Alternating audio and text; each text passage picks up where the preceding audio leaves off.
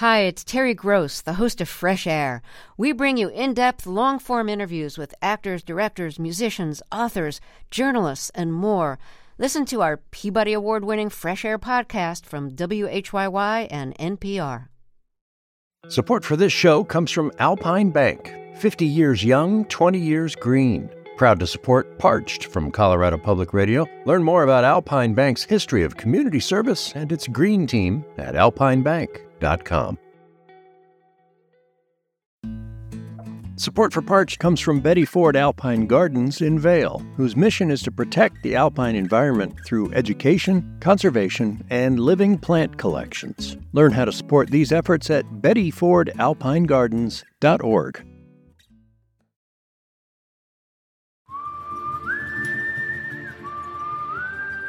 The iconic image of a cactus is a tall green trunk with those arms reaching out to the side, pointed up with spines all over. It's basically the emoji for the state of Arizona. It's actually a specific type of cactus called a saguaro. They only grow in the Sonoran Desert, which includes southern Arizona. Near Tucson, there's a national park dedicated to this cactus. Look under the plants and you'll see other little babies. Tiny little cactus. So, saguaros can't grow unless they're under another tree. Most people notice the size of saguaros, their height, and how they stick up like thousands of fingers on hillsides and across vistas here. But a hiker we met out here, Hattie Mathers, she's different. She comes looking for tiny ones. She squats and almost crab walks around this dry brown trail. She does this several days a week.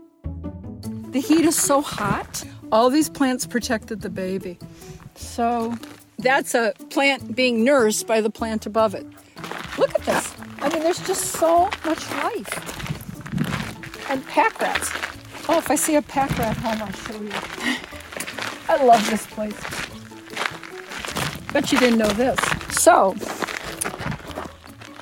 a saguaro does not get an arm until it's 60 or 70 years old. So that saguaro you're looking at could be several hundred years old. Hattie moved here from the Midwest and fell in love with this desert. My producer Rachel started chatting with her out on the trail. How do you describe this area to someone? Like, what do you say? I tell my friends that the desert is alive with life and that it's full of life and teeming with life, teeming. And that everything, including those of us who live here, have learned to adapt. And I come here and I'm full of hope, personally. I really am. Rachel was drawn to Hattie's perspective on the desert. They kept hiking to a viewpoint. You look out here, you see thousands, if not millions, of cacti that have been living for hundreds of years. It makes me think, they're going to survive, right? They're going to keep going. Yeah, you know who's going to go extinct? We are. The desert will keep living. The desert, I mean, things will change. You know, some animals won't make it. But the desert lives on. People can go extinct. That's why we all have to be responsible. From CPR News, this is Parched, a podcast about people who rely on the river that shaped the West and have ideas to save it. I'm Michael Elizabeth Sakis.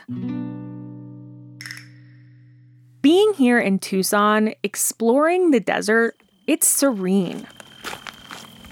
I love the sound of the ground crunching under my feet. These magnificent saguaros remind me how scarce the water is in the Colorado River and this whole area. The way we deal with scarcity, with supply and demand generally, is price. If things are scarce, there's a price to pay, whether it's Beanie Babies or Cartier diamonds. But water is not like that. It's disappearing with climate change, but that's not reflected in the price we pay. It means we don't have a motive to adapt the way the cacti have.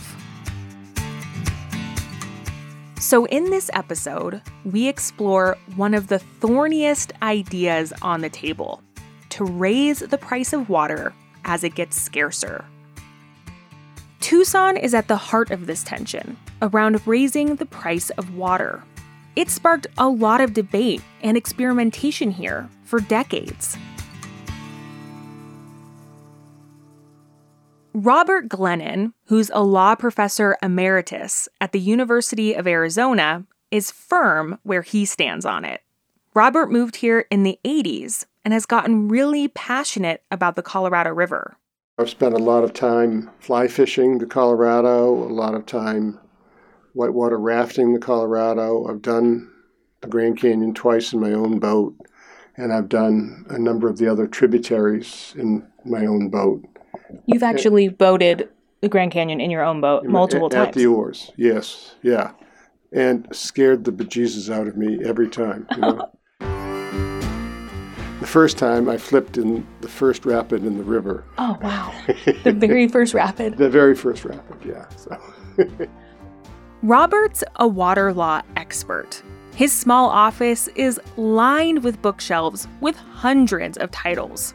I never knew there were so many books about water.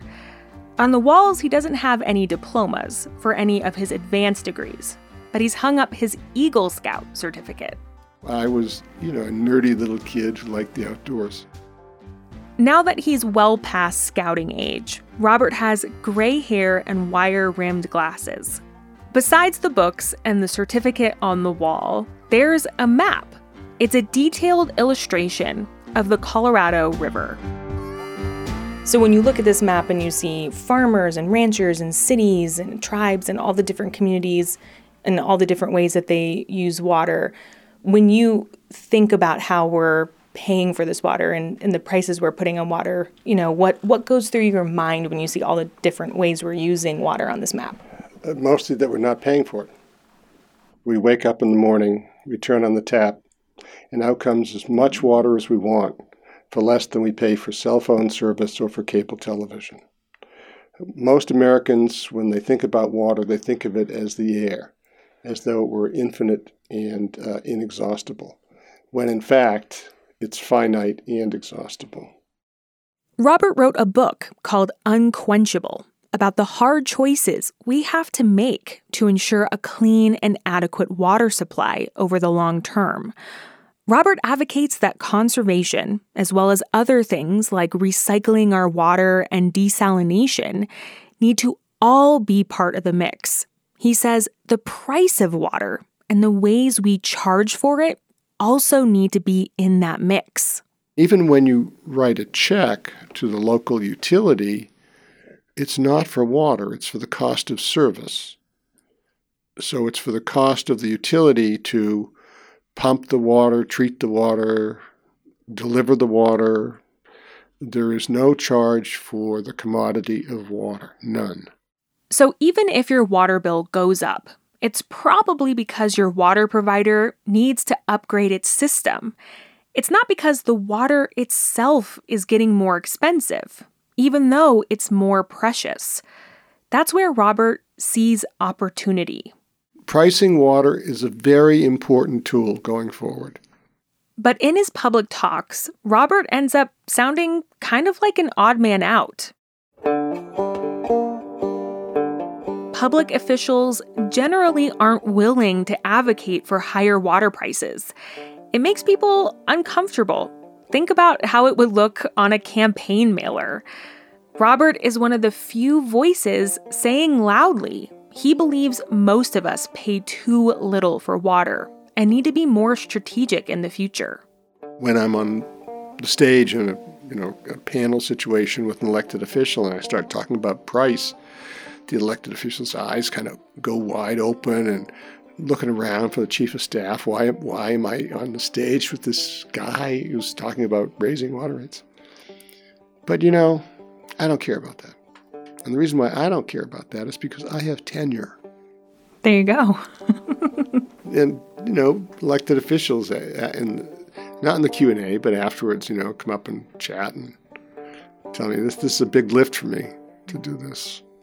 I said, I know, that's why I'm trying to do it for you, because I can speak freely about it. He keeps speaking up because there is evidence increasing water prices can work. In fact, it's been done before, right here in Robert's hometown, Tucson. Back in the 1970s, some city leaders felt they had no choice but to charge people more for water, even though it was a really unpopular idea and would cost them politically. Margot Garcia was one of them on the city council. She's retired now and still lives in Tucson. So I asked her if we could talk at her house. And your name is? Michael. Michael. Yeah, Michael, yeah. So nice to meet you. Nice to meet you, Yeah, what too. a beautiful home. Well, thank you. It is on the National Register, and it's a real mud adobe, sun-baked adobe. Margot lives in an upscale neighborhood. The front of her house has gorgeous manicured desert landscaping. In the back, Margot has some trees and a naturally growing area she doesn't water at all. So when you moved into this house, this landscape looked a lot different, right? Absolutely. It was a lawn from one end to the other. We call it a food forest. So we deliberately put in plants that will give us a return for the water we put on them, and also some shading on the house. Also prominently displayed outside is a yard sign that says Climate Action Now. Margot was a young mom and already a vocal environmentalist when she ran for city council in 1975. It was her first time running for office. Water was not at the top of her agenda. When I think about the things that I put on my campaign material, it was more bicycles, more waste management. The priority she put on water changed pretty quickly once she got elected. How did it become an issue for you? Well, the city manager came and said, we have a big problem. The water table was dropping about a foot a month. These days, Tucson uses the Colorado River. But back then, the city relied entirely on groundwater, which gets pumped to the surface from underground sources like aquifers. Farmers or communities could pump groundwater from these wells, however much they wanted. We were overdrafting. We were taking more water out than we were putting back in from the rainfall. We knew we were pumping a lot and we could see the lowering of the water table. This was a really big problem. They couldn't reliably get water for basic things. The year before Margot ran for office, the city warned it may not be able to pump water to people who lived in the hills. They were draining so much water from under the desert, they couldn't guarantee they'd have enough for firefighting. Margot says Tucson was taking so much water from below the surface, the ground itself was moving. So that was one big concern, because now you break sewer pipes, water pipes, gas lines, all the things that are buried underneath, not to mention the impacts on the houses. As we're talking, I notice cracks in the walls of Margot's 100-year-old house.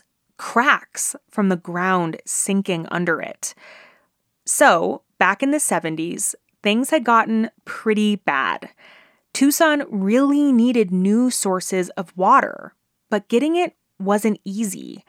Many of the people or places they tried to negotiate with didn't want to sell. Even the water Tucson could get would need new infrastructure, which cost money to build. To fund that and to encourage people to use less water, Margot and her colleagues in city leadership started talking about charging more for it. It was to raise the money that we needed to encourage conservation, to give an economic signal for conservation, to recognize that water is valuable. Up to that point, it had been the opposite. When we came onto the council was the more water you use, the less it cost. It costs less to use more water. So we said, that really doesn't give the message of conservation. The concept of water being more expensive the more you used, that was new. Margot had allies on the city council who also believed water prices needed to go up. One was Barbara Wyman, who had been the first woman elected to Tucson's city council. Margot was the second. That made them part of a feminist movement happening across America. Barbara has since moved to California. So, on the day I went to Margot's home, we sat around the dining table and called her old friend on Zoom. What was it like for each of you to have another woman on the city council? Barb, you start. I was so glad after 2 years being that only person. Yeah, I'm very proud to have been number 2 and that Barb was number 1. It was fun together and we had similar values, so it was easy. They were excited to get things done, and together they took the water pricing issue to the people.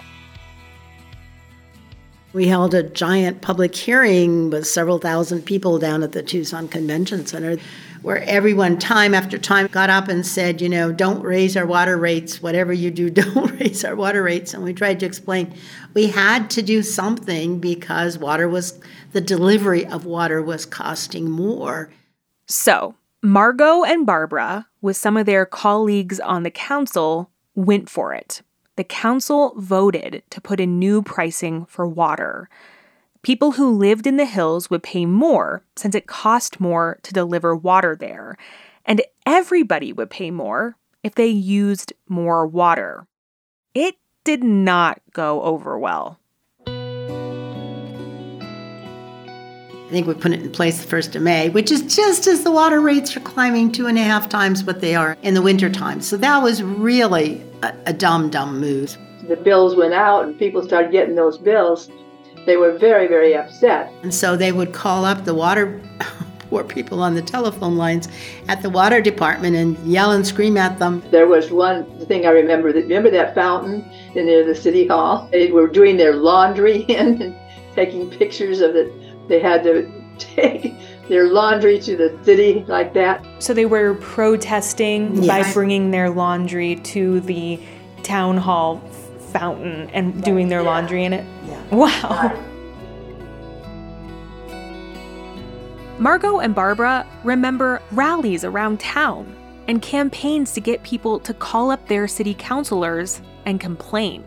Just how angry were they? What did they say to you? Well, I got called a lot of bad names, I can tell you, and lots of phone calls in the middle of the night and, destroyed friendships. I mean, it was really sad. She even got a bomb threat. All kinds of death threats. And our children suffered because they were all in school. They had taunting by their classmates and it was really hard on them. That wasn't the end of the fallout for Barbara and Margot. After a break, what happened to them? And was it worth it? Did all that pain change the way people use water?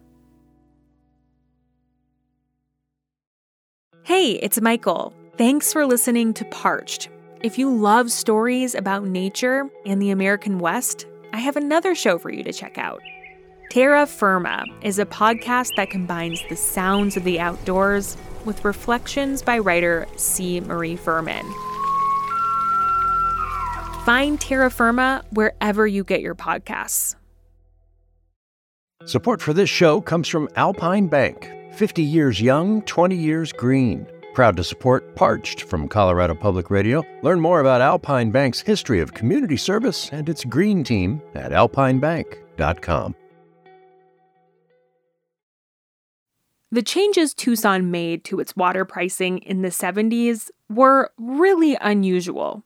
So its public campaign to get people on board was unusual too.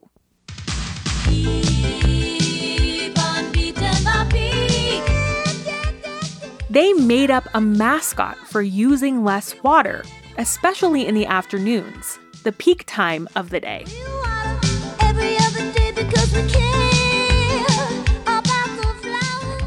The mascot is called Pete the Beak. Pete has a normal human body, and then his head is a cartoonish yellow duck with a giant orange beak. Don't be wasting any water. Tucson made videos, including this one, where he's lounging by the pool. People in headbands and pink tank tops are dancing around him. And in another one, he plays saxophone in a bar.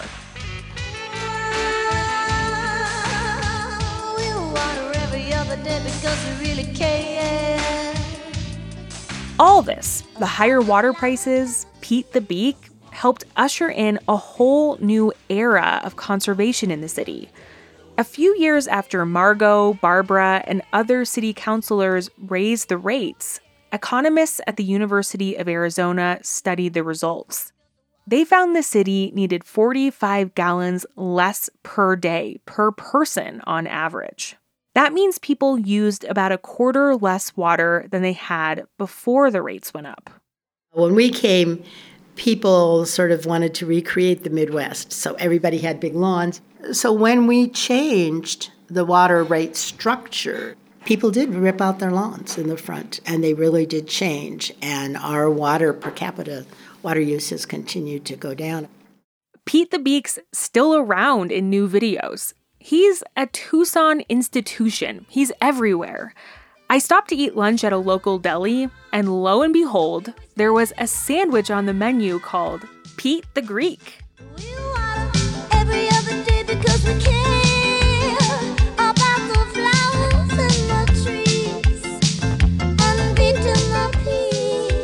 But the culture of water conservation took time to build. Because in the immediate aftermath of their vote, the political blowback for Barbara and Margot got more intense. They and a colleague all got recalled over their votes on water pricing. How do you feel about being recalled? Not good. One of the things we could have done, the typical thing to do, would have been to fire the city manager and say, oh, he misled us, all of this was a bad mistake. But we didn't do that because we felt it wasn't a mistake and that it was the right thing to do. We were right in the long run. We changed the whole conversation about water in the state of Arizona. She doesn't have regrets. She was happy with the career she went on to build, teaching urban planning. But she does think the recall has made it harder for other cities to be bold in how they use water pricing to affect water usage. I suspect that what happened to us has scared a lot of people. I mean, there are a lot of people who just are terrified, elected officials, to even start talking about raising water rates. Today, Tucsonians pay an average of about $50 a month for water. Remember Hattie Mathers, the hiker we met crab walking around baby cacti at the beginning of this episode? She pays about the average. I'm curious if her water bill went up when she moved here from the Midwest, since water is so much scarcer here. It's not that much higher. So they need to raise... Okay, someone's going to hate me. They need to raise our rates because I still think it's too low. Still, she's paying about double the average Phoenix residents pay. People in Tucson love to roll their eyes at the green lawns they see in Phoenix.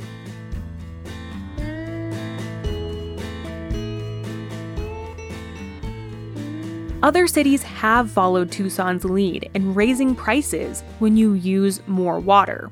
Santa Fe stands out as pretty aggressive. In a city called Irvine Ranch, California, that put in block or tiered water pricing starting in the early 90s, residential water use has plummeted. In Irvine Ranch, people get a baseline number of gallons they can use each day. If you use 140% of your baseline, your water bill actually calls you wasteful on the bill. Pricing doesn't so much affect indoor water, like showers and washing dishes. Robert Glennon points out that the tiered approach ends up affecting outdoor water use, like watering your lawn. A lot of our water use is, in the West especially, is for swimming pools and for lush landscaping, and those are discretionary uses. And they are especially susceptible to encouraging changes in behavior. So, if you want a lawn or a pool in the dry Southwest, Robert thinks you should have to pay for it. But here's something to keep in mind. Water pricing is not a simple thing. There are a lot of factors that go into what a utility charges, like what infrastructure upgrades they need to pay for and how many customers they can spread around those costs to. In California, what they can charge is restricted by law. What customers pay has to go directly to the infrastructure it takes to deliver the water. Utilities also need to seriously consider what raising rates would mean for people who can't afford an extra expense. Raising the price of water, for me, absolutely has as a condition that we have a lifeline rate for people of modest means. This was on Margot's mind too, back in the 70s when they were deciding on the rate structure. And we were very concerned about social equity. We called it a lifeline approach, where there was this minimum amount of water that anyone would get, because we also had a lot of older retired people. And that was before Social Security became really a big enough number to live on. One option to encourage conservation and still make sure people with low incomes can afford water is to give subsidies, the way we do with home energy bills.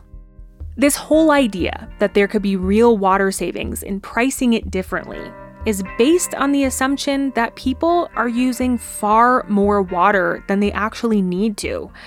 Pricing will help show people what expenses they need to pay and what they're willing to give up. So, no one is suggesting anyone pay more for the water they need for basic human things day to day. Instead, the idea is to pretty sharply raise the price of having things like lawns. Some cities charge more in the summer than the winter to really target those outdoor discretionary things.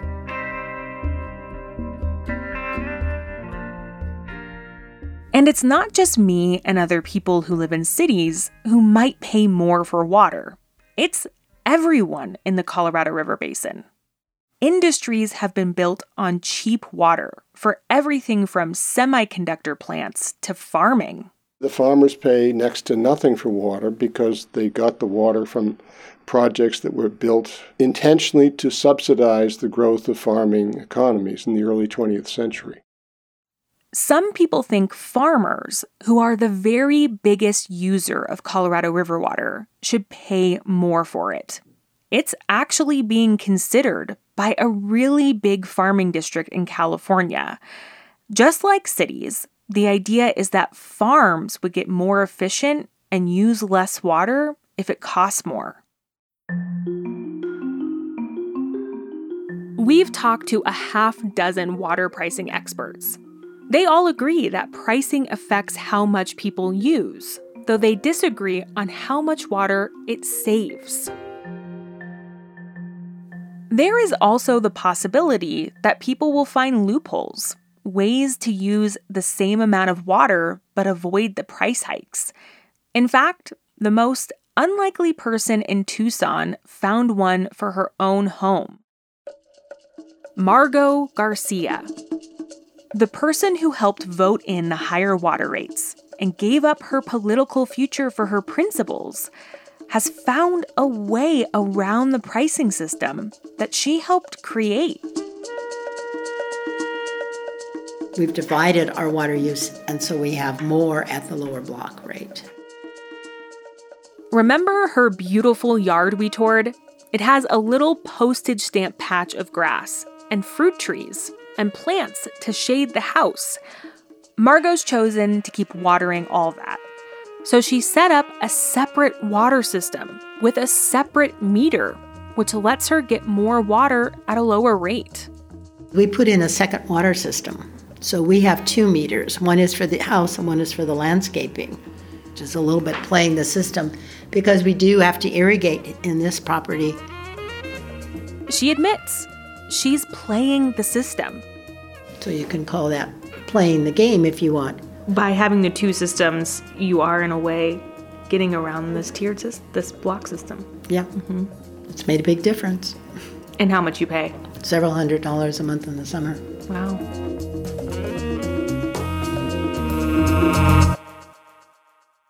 Okay, I sound blasé in that moment. That's because I was so startled that I needed a second to catch up. Margot has found a way around the financial incentive to use less water. The incentive she helped create. It's not against the rules. She does it as a financial calculation. She and her husband paid a couple $1,000s to put the system in, and she says they've already made that money back by shaving off the monthly water bill. In a way, that shows how imperfect pricing is as a solution. But more than that, I think it shows just how much economics influence people's behavior. Money is such a motivating force. It tempts someone like Margot, who has dedicated her career and decades of volunteer work to the environment. When it's done right, economic motivation is a real way to help us fix our water problems.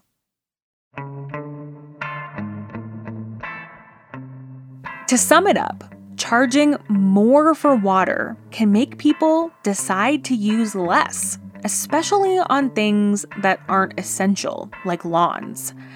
What's really intriguing about it is it can also raise awareness about the fact that there's less water, so it can help create buy-in for other solutions. Changing the way we value water is more than a moral question, it's a pocketbook one. But it has limits. Because we can only save so much water at home. In the next 2 episodes, we're shifting our attention from cities to farms. Because even if every city in the whole Southwest turned off every single tap, we wouldn't solve the Colorado River crisis.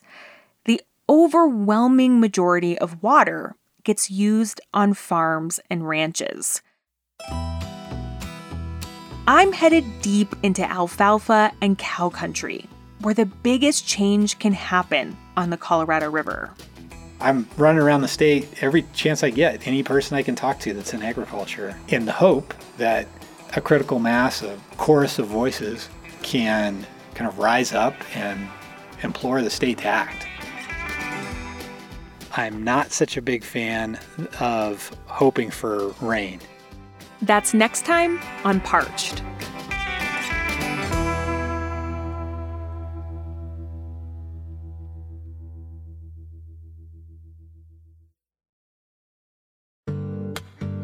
Hey, it's Michael. Thanks for listening to Parched. I have another show I know you'll love.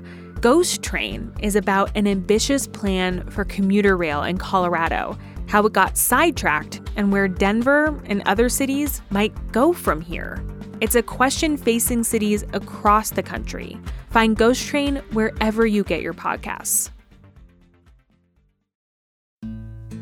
Support for Parched comes from Betty Ford Alpine Gardens in Vail, whose mission is to protect the alpine environment through education, conservation, and living plant collections. Learn how to support these efforts at bettyfordalpinegardens.org. Support for this show comes from Alpine Bank, 50 years young, 20 years green. Proud to support Parched from Colorado Public Radio. Learn more about Alpine Bank's history of community service and its green team at alpinebank.com.